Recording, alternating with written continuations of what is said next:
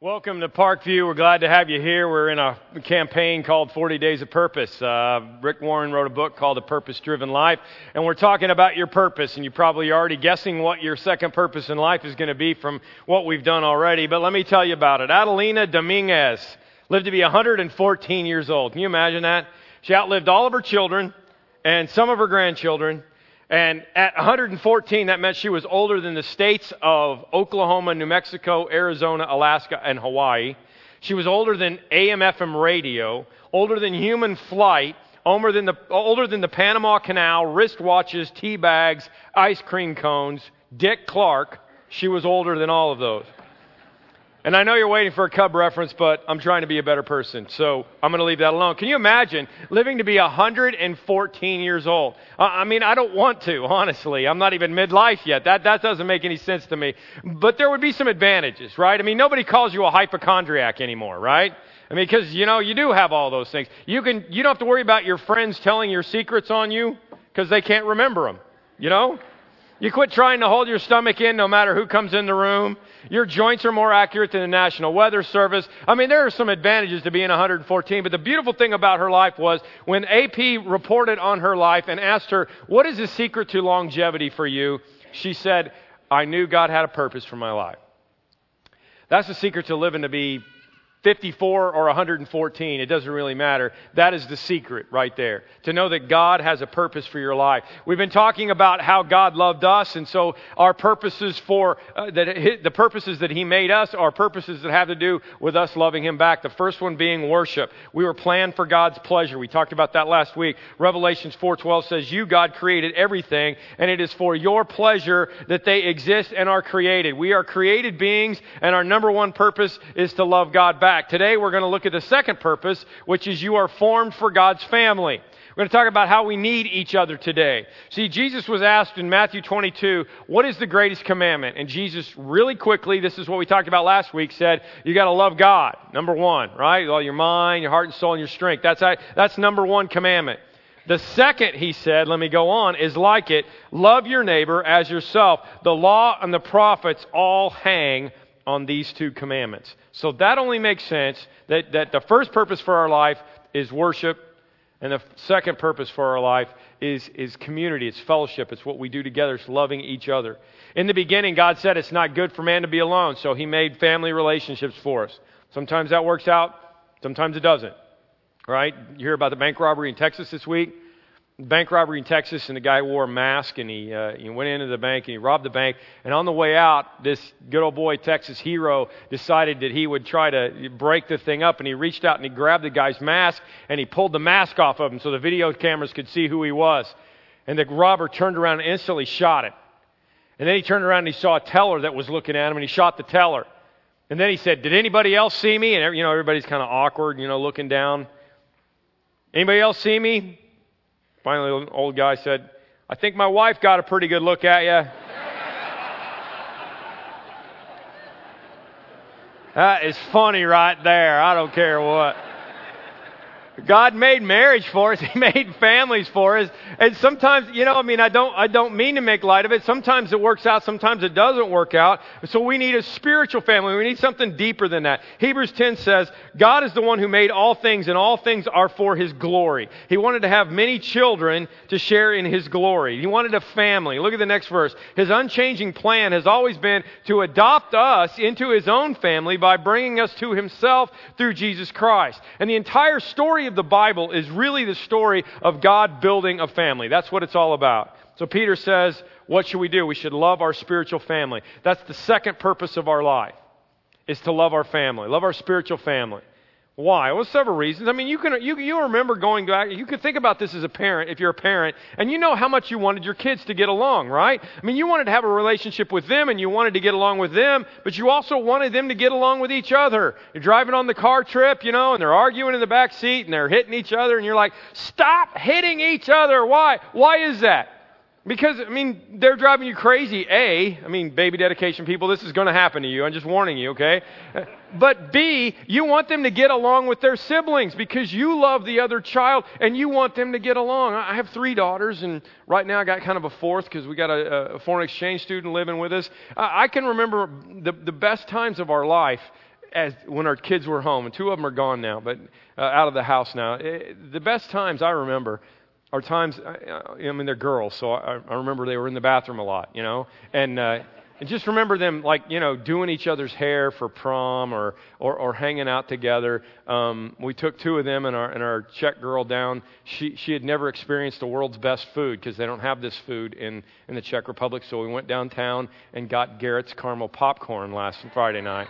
Oh, man. Can you imagine not having caramel popcorn ever in your life? Barbara, I'm so sorry. So we remedied that. We went down. You know what? We had so much fun together. And you know what's fun? It's fun for Denise and I to have fun with them. But as a parent, your joy is just as full when you see them having fun with each other and interacting with each other. That's what we're talking about here. Okay, God said, your first commandment is, obviously, love me. It's worship. But the second commandment is what we call fellowship. It's loving each other. And like worship is misunderstood. I talked last week about how we misunderstand it. We think worship is about coming to sing or something like that, and how really worship is our whole life. Fellowship is misunderstood too. I mean, you talk to some guys, who do you have fellowship with? They'll be out in the hall, they'll be talking to each other. How you doing? How you doing? I'm good. How you doing? How about the Blackhawks, right? Yeah, you doing okay? Yeah, I'm doing okay. All right, well, good fellowshipping with you, right? Because you don't understand. Fellowship is more than just hanging out with another Christian. Deep thoughts from a shallow Christian.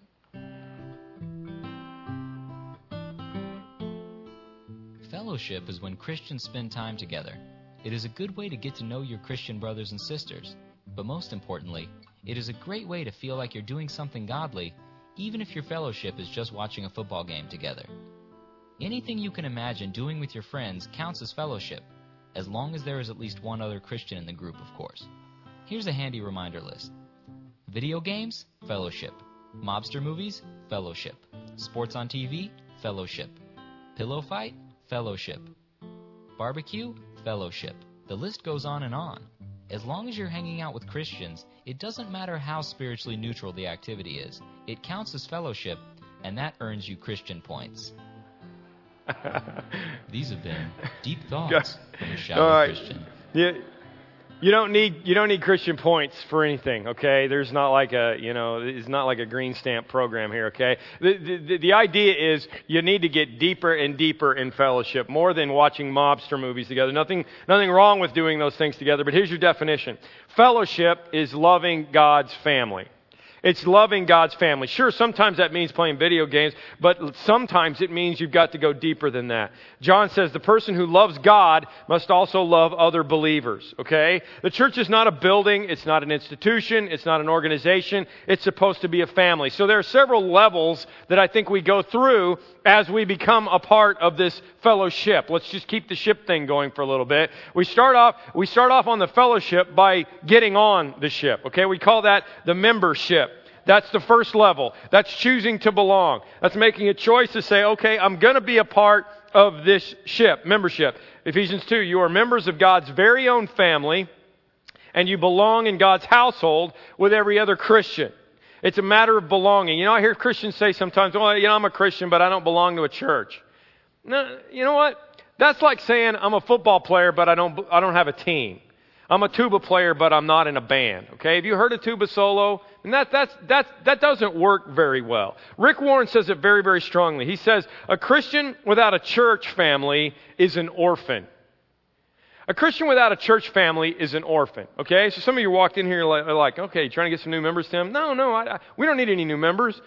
But if you're going to be here and you're going to be a part of Parkview, then you ought to be a member. You ought to at least sign up. Romans 12:5 says, in Christ we who are many form one body, and each member belongs to all the others. It's a decision that you make.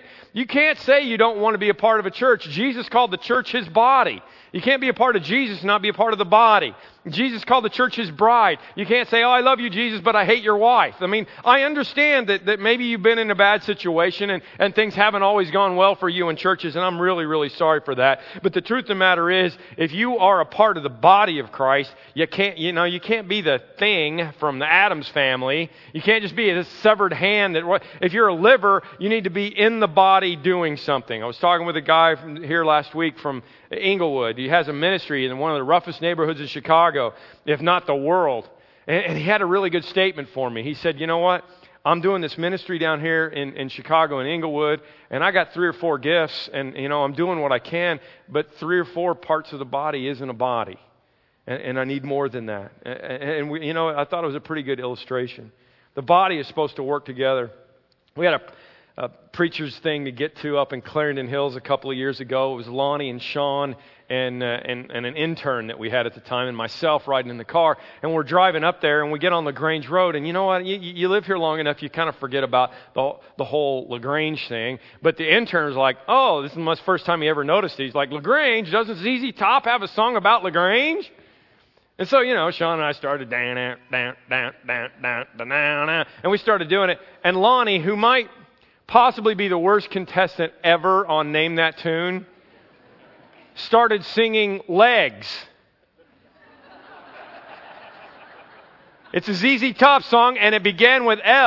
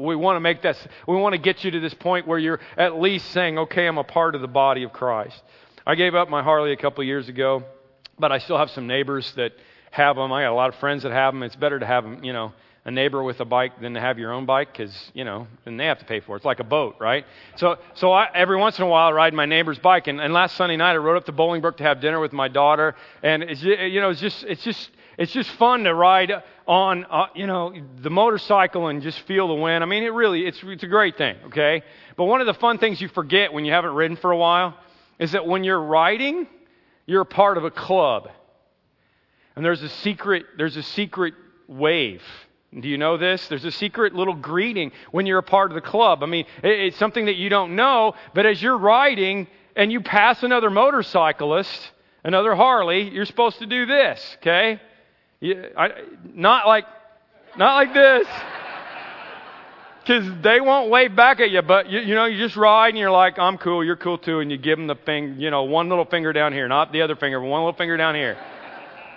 And it gets in your head. It's so bizarre because you're like, yeah, this is cool, I'm cool, you're cool, how you doing? You got this little thing. If it's a crotch rocket, sometimes you wave, sometimes you don't. But you know what? You're just riding. Yeah, if you're a crotch rocket, you go like that. Exactly. Bernie, you're getting me in trouble, man. So, what was so funny about this to me is that as I'm giving everybody, the wave, I'm laughing to myself because it's not my Harley and I'm not cool, I'm just a hypocrite, Hey, how you doing? I'm just faking it, okay? What am I saying? What I'm saying is, if you're part of the body of Christ, then become a part of the body of Christ. If you're going to be a part of Parkview, then become a part of Parkview. Go to the What We Believe class. Get involved in membership. Join up. That's the very, very bottom level, is that you become a part, you become a member, okay? The second level is that we get to the friendship level. The friendship level. Okay, that's moving on up. Okay, it's not good to be a man to be alone. The Bible says in Acts 2, all the believers met constantly together and shared everything together. Okay, I'm talking about moving up to the next level where you're choosing to share. How do you do that? You meet together and you share things. Okay, you look at people and you say, man, they got such deep friendships. I wish I could have that. No, you don't. Because the way that you have that is by making a commitment to meeting together and sharing. Okay. If you make that commitment, it doesn't matter how long you know someone, you're going to get to a deeper level. Okay, it's a choice. And you got to make time for those things. You got to share everything. The Bible mentions several things that we should share together in fellowship. For example, experiences. We should share our experiences. The Bible says, as iron sharpens iron, one man ought to sharpen another. What does that mean? Well, it means if you had a bad experience because you did something and this is how it turned out, then you ought to share that with me so I don't end up in the same place. If you have a good experience because you did this and God did this in your life, then you should share that with me so that I'm encouraged. I mean, we share our experiences. We share our problems. The Bible says, cast your burdens on each other and fulfill the law of Christ. Share your burdens with each other. If you share a problem, it's cut in half. If you share a joy, it doubles. If you share a problem, it's cut in half. That's the math of fellowship. That's the way it works. The Bible says we should share our homes. A lot of you are doing that. Over 300 small groups going on in our area right now. And I love that because you've figured out you don't have to share your nice home. You don't have to share your clean home. You just share your home. You just open up and share your life. You don't have to fake it. Just share your life. The Bible says open up your homes to each other. We have a slogan around here. We want to grow larger and smaller at the same time.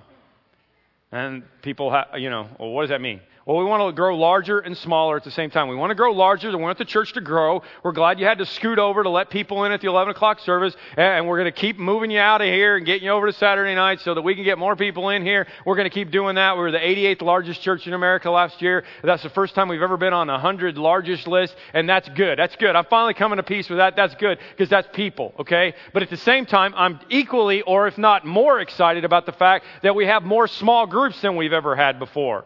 We have twice as many small groups as we had people when I came here in 1990, okay? Over 300. I love that. And we want to grow larger and smaller at the same time. That's the way it works because there's no fellowship going on with you right now. You're not fellowshipping. You're not fellowshipping with me. You're not fellowshipping with each other. You're just sitting there, okay? And you might peel off and go have prayer with someone or share something, but you're not going to have fellowship in this group. You need to have fellowship in a smaller group. You need to share. Romans 10 says, let us not give up the habit of meeting together. Instead, let us encourage one another. What am I talking about? I'm talking about getting in some kind of a small group or a ministry group. And I know that's scary for you. I know it is. Some of you have even tried a group and it didn't work out so well. I'll show you this and explain it in just a minute. I wanted to show you that because I wanted to help alleviate your fears, okay? If you get in a group like that, leave. Really that simple. Okay, listen, just because you went to a restaurant and had a bad meal once didn't mean you quit eating, right? If you've had bad experiences with small groups before, go try another one. You didn't quit dating on the first time you had a bad date. You got to keep at it. Try to find this next level of fellowship together where we're not just members, we're actually able to share together, okay? The third level is partnership. Partnership. It's great to be a member and be a part of the body. It's great to have friendships in the body. But you got to get to the point where you actually function in the body. There's a small town that had 3 churches, Presbyterian, Methodist, and Baptist, and they had this squirrel problem. There were lots of squirrels all over, and they were tearing things up, and so they tried to figure out what to do with it. The Presbyterians, because of their doctrine, determined that the squirrels were predestined to be there, so they did absolutely nothing. The Methodists, in their doctrine, are loving people in the tradition of John Wesley. They decided they would humanely trap these squirrels. They took them to the edge of town, to a park. They let them go. The squirrels instantly came back. The Baptists fixed the problem. They made them all members, and they only see them now on Christmas and Easter. Baptists always figure it out. Amen? Listen, God did not bring you to Parkview to sit and soak in some spiritual spa, okay? If you're looking for a soaker church, there are some of them out there. This is not one of them. Don't misunderstand me. Again, I know some of you come from some rough church situations, and maybe you do need to sit and soak for a little while. I'll get you some Calgon, man. I can't believe some of the stories you've told me. But after a while, you need to actually get to the point where you're not just a member, you're not just a friend, you're a partner. If you see bubbles coming up from this place, it's not because it's a hot tub. It's because it's Class 5 whitewater. We need you to paddle. We're the fastest growing church in our 5-state area this last year. What does that mean? It means if you want to be a part of it, you need to paddle. You need to partner with us. Financially, we need your partnership. We need your service. We need you to partner with us. Partnership is doing my part, okay? That's how it works. That's love in action. It's great to share your heart. You know, it's great to be a part. It's great to share your heart, but it's even more when you get to the place where you're actually involved. 1 Corinthians 3 says we're partners working together for God. Growing up, maybe you had a dream of being a part of a team that had significance. You dreamed of going to the World Series or going to the Super Bowl or whatever. You know what? There are people in our congregation that have been to the Super Bowl. There are people in Parkview, a couple of people I know of, that have been to the World Series, have World Series rings. I could talk to any of those people and say, what's more important, what you do for God or going to the World Series or going to the Super Bowl? And I know them, and every one of them would say, oh, what I do for God is more important because what I do for God is eternally significant. You've always dreamed about being a part of a great team. This is a great team. And you know what? I want to assure you of something. There will be no Cub jokes in heaven. I can tell you that. And it's not because I won't be there. I will be there. I won't be telling Cub jokes. You know why? Because who cares? Right? I mean, what are you going to say? Oh, it's been 1 billion years since your team won the World Series. So what? It's been 999,990,900 years since your team won the World Series. Who cares, right? All of a sudden, all these things, you see, that's a problem. When we live in that little dot that I drew the circle a couple of weeks ago, when you live in that little dot right now and you're thinking about the dot and where the Bears are going to win today and where you're going to eat and all those kind of things, you forget that for eternity you're going to live on the line. And when you live on the line, what you did right now for eternity is the only thing that is going to matter. It doesn't matter if you went to the World Series. It doesn't matter if you won the World Series. It doesn't matter. What matters is that you did something for eternity. You moved a parking cone. You took care of a baby in the nursery. Those are the things you're going to look back on and go, I'm really glad I spent some time doing that. You're part of the greatest team ever. The whole body, Ephesians 4 says, is fitted together perfectly. It's been fun to look back on this because if you're just coming in, you're thinking, 40 Days of Purpose, wasn't that like a long time ago? Yeah, we did it 7 years ago. We're doing it again because we thought it was really fun and we liked the synergy of doing it all together. But it's been fun to look back at my notes from 7 years ago. 7 years ago, 2003, we were 6 months into our Orland Park location. Just 7 years ago, we were 6 months into our Orland Park location, meaning the building that is now our children's wing. That was our whole building. Our children's wing was our whole building 7 years ago. We were running about 1,500 people, and in my sermon, I was saying, we're on fire, we need you to paddle, it's whitewater, it's crazy. We just made the list of 100 fastest growing churches in the country. It was the first time we'd ever done it. It was 2003. It's fun to look back on that, because you know what? We've been on the 100 fastest growing churches list every year since then, except for one when we physically couldn't put any more people in here. And we're 4 times larger than we were 7 years ago. 4 times larger. You know why? Do you know why there's this and this building and somebody to move cones in the parking lot and take care of your kids. Do you know why all of this is here and we're 4 times larger than we were 7 years ago? Because we didn't have a bunch of squirrels. We had a bunch of partners. And as my mind's been trying to wrap around the possibility of what 7 years from now is going to look like when we do this 40 days of purpose thing all over again, it's mind-boggling. But the only way that we're going to be effective is if, as Ephesians says, each part does its own special work and helps the other parts grow so that the whole body is healthy and growing and full of love. The whole part. Teams that win championships are not teams that have superstars. Not always. Sometimes they are. I mean, you know, if you're watching the ALCS, and by the way, if you're part of Parkview, you're rooting for the Rangers. That's just part of your membership requirement. Not because I like the Rangers so much, I just don't like the Yankees, okay? But here's the deal. Thank you for your support. Here's the deal. Josh Hamilton from the Rangers is coming to be with us. He and his wife are coming January 8th and 9th weekend. So I want Josh Hamilton to have a World Series ring. So that's why we're rooting for the Rangers, okay? But the Rangers have gotten to this point not because they're full of, it's going to be hard to beat the Yankees because they got all of these superstars. They've got the highest priced people in baseball. They're the best team money could buy. That's what we call them, right? It's going to be hard to beat them because they've got that. The team that's going to beat them is a team that is able to play together as a team and not be a superstar, but be able to be together, be a part of the body, to have a part to play. We're supposed to be together.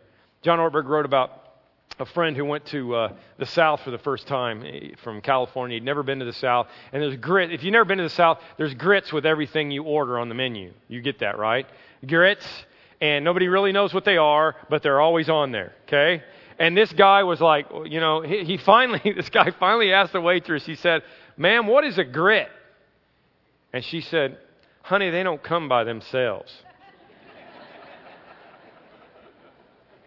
She didn't say what they were, but she wanted to make sure you know grits are plural, okay? You can't get a grit. And it should be the same way about Christians. Christianity ought to be that way. So I ask you, what is the next ship that you ought to be getting on? Is it membership? Choosing to belong? We have a What We Believe class November 7th, Sunday morning, 10:30. We invite you to come and be a part of that.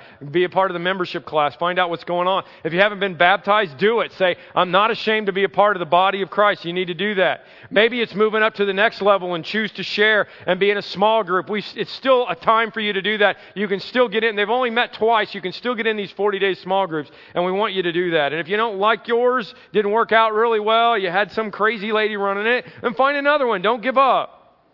Maybe it's getting involved in partnership and finding your niche, finding what part of the body you are so the body's all working together. As a pastor, I've been at the bedside of many people while they were dying. So is Lonnie. So have a lot of us. You know what? You can ask him, but I guarantee you I have never, ever had a person on their deathbed say, "Hey, could you bring me my diplomas? Hey, could you bring me my trophies? I want to see my trophies again. Could you bring me that gold watch that I got when I retired? I'd like to see that one more time." Never. What do they always say? "I want to see my family. I want to see my family." Which brings me to the fourth level that I hope that we can all get to at some point. And it's the level of kinship. Kinship.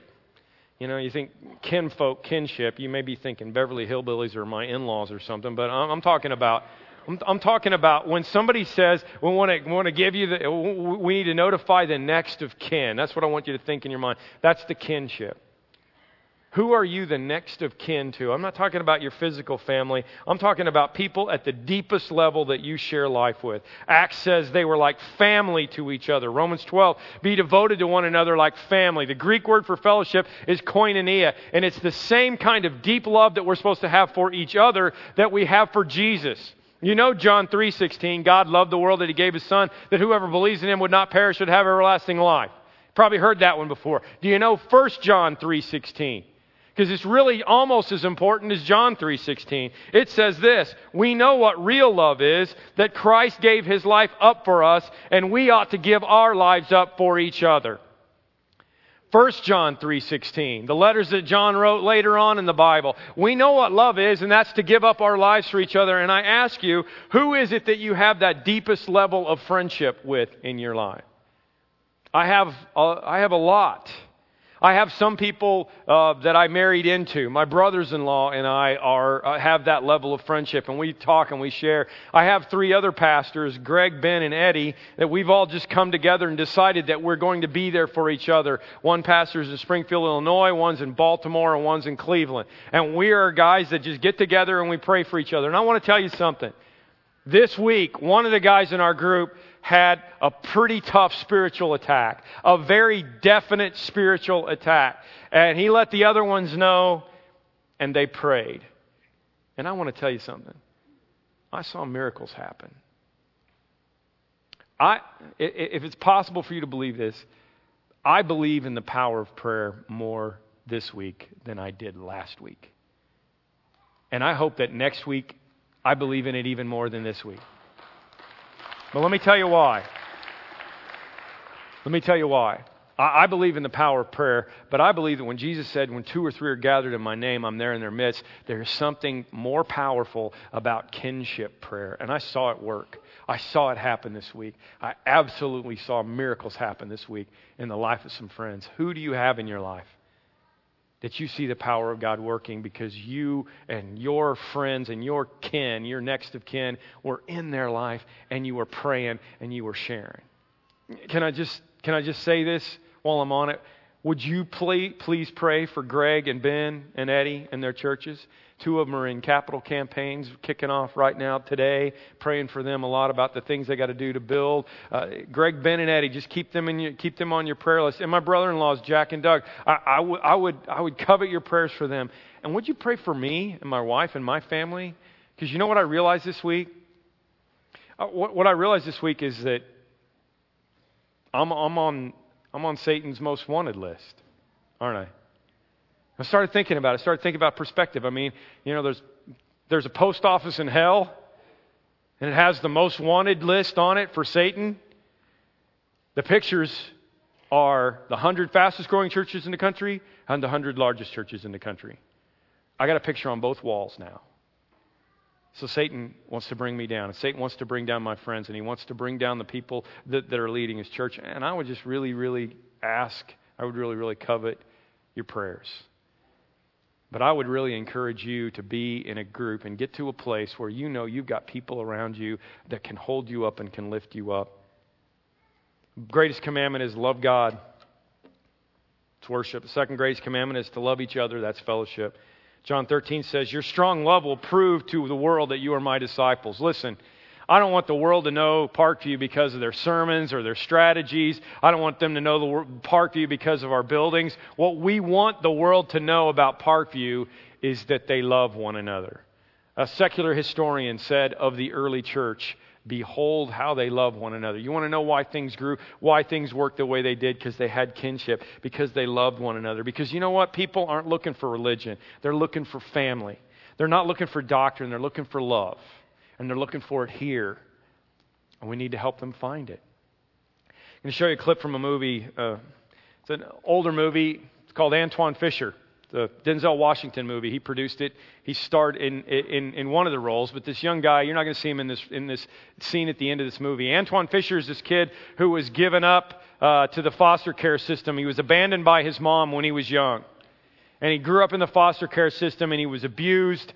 And so he ended up finally going into the Navy. And in the Navy, he was always getting in fights and always getting in trouble. And he runs into, finally, has to go to the shrink. He was in the Navy, had to go to the psychologist in the Navy, who happens to be Denzel Washington's character. And it's a really gripping movie about how Denzel Washington finally encourages him, hey, you know what? You need to go deal with your past. You need to go confront your mom, find your mom, confront your mom, and find your family again and find out what's going on. It might not go well, but you need to go find them. The scene I'm going to show you is a scene from the end of the movie when Antoine Fisher has found his mom and made peace with his mom and gone through all that, and her extended family has all gotten together to welcome home this new son or grandson that they didn't even know that they had. And as you watch this, I want you to think about it from the perspective, I don't know what's going on in your physical family, but as you watch this, I want you to think about your spiritual family and how important it is to find a place where you belong. That's what everybody longs for. The reason you have those deep feelings right now after watching that scene is because there's a hole inside of your heart that's designed for it to be filled by God and to be filled by your family. We share a meal around here every week. It's not fried chicken and pancakes, but it's the Lord's Supper, and we're going to do that here in just a minute. We're going to share all together, and I hope that if you've just walked in and you've been gone for a really, really long time from God and from His family, that you feel like maybe you've walked in here. Someday you're gonna go to heaven, and it won't be Grandma, it'll be Jesus, and He'll knock on the table and make you come over, and He'll hold your head in His hands, and He'll say welcome. But for right now, it's all of us who want to say welcome.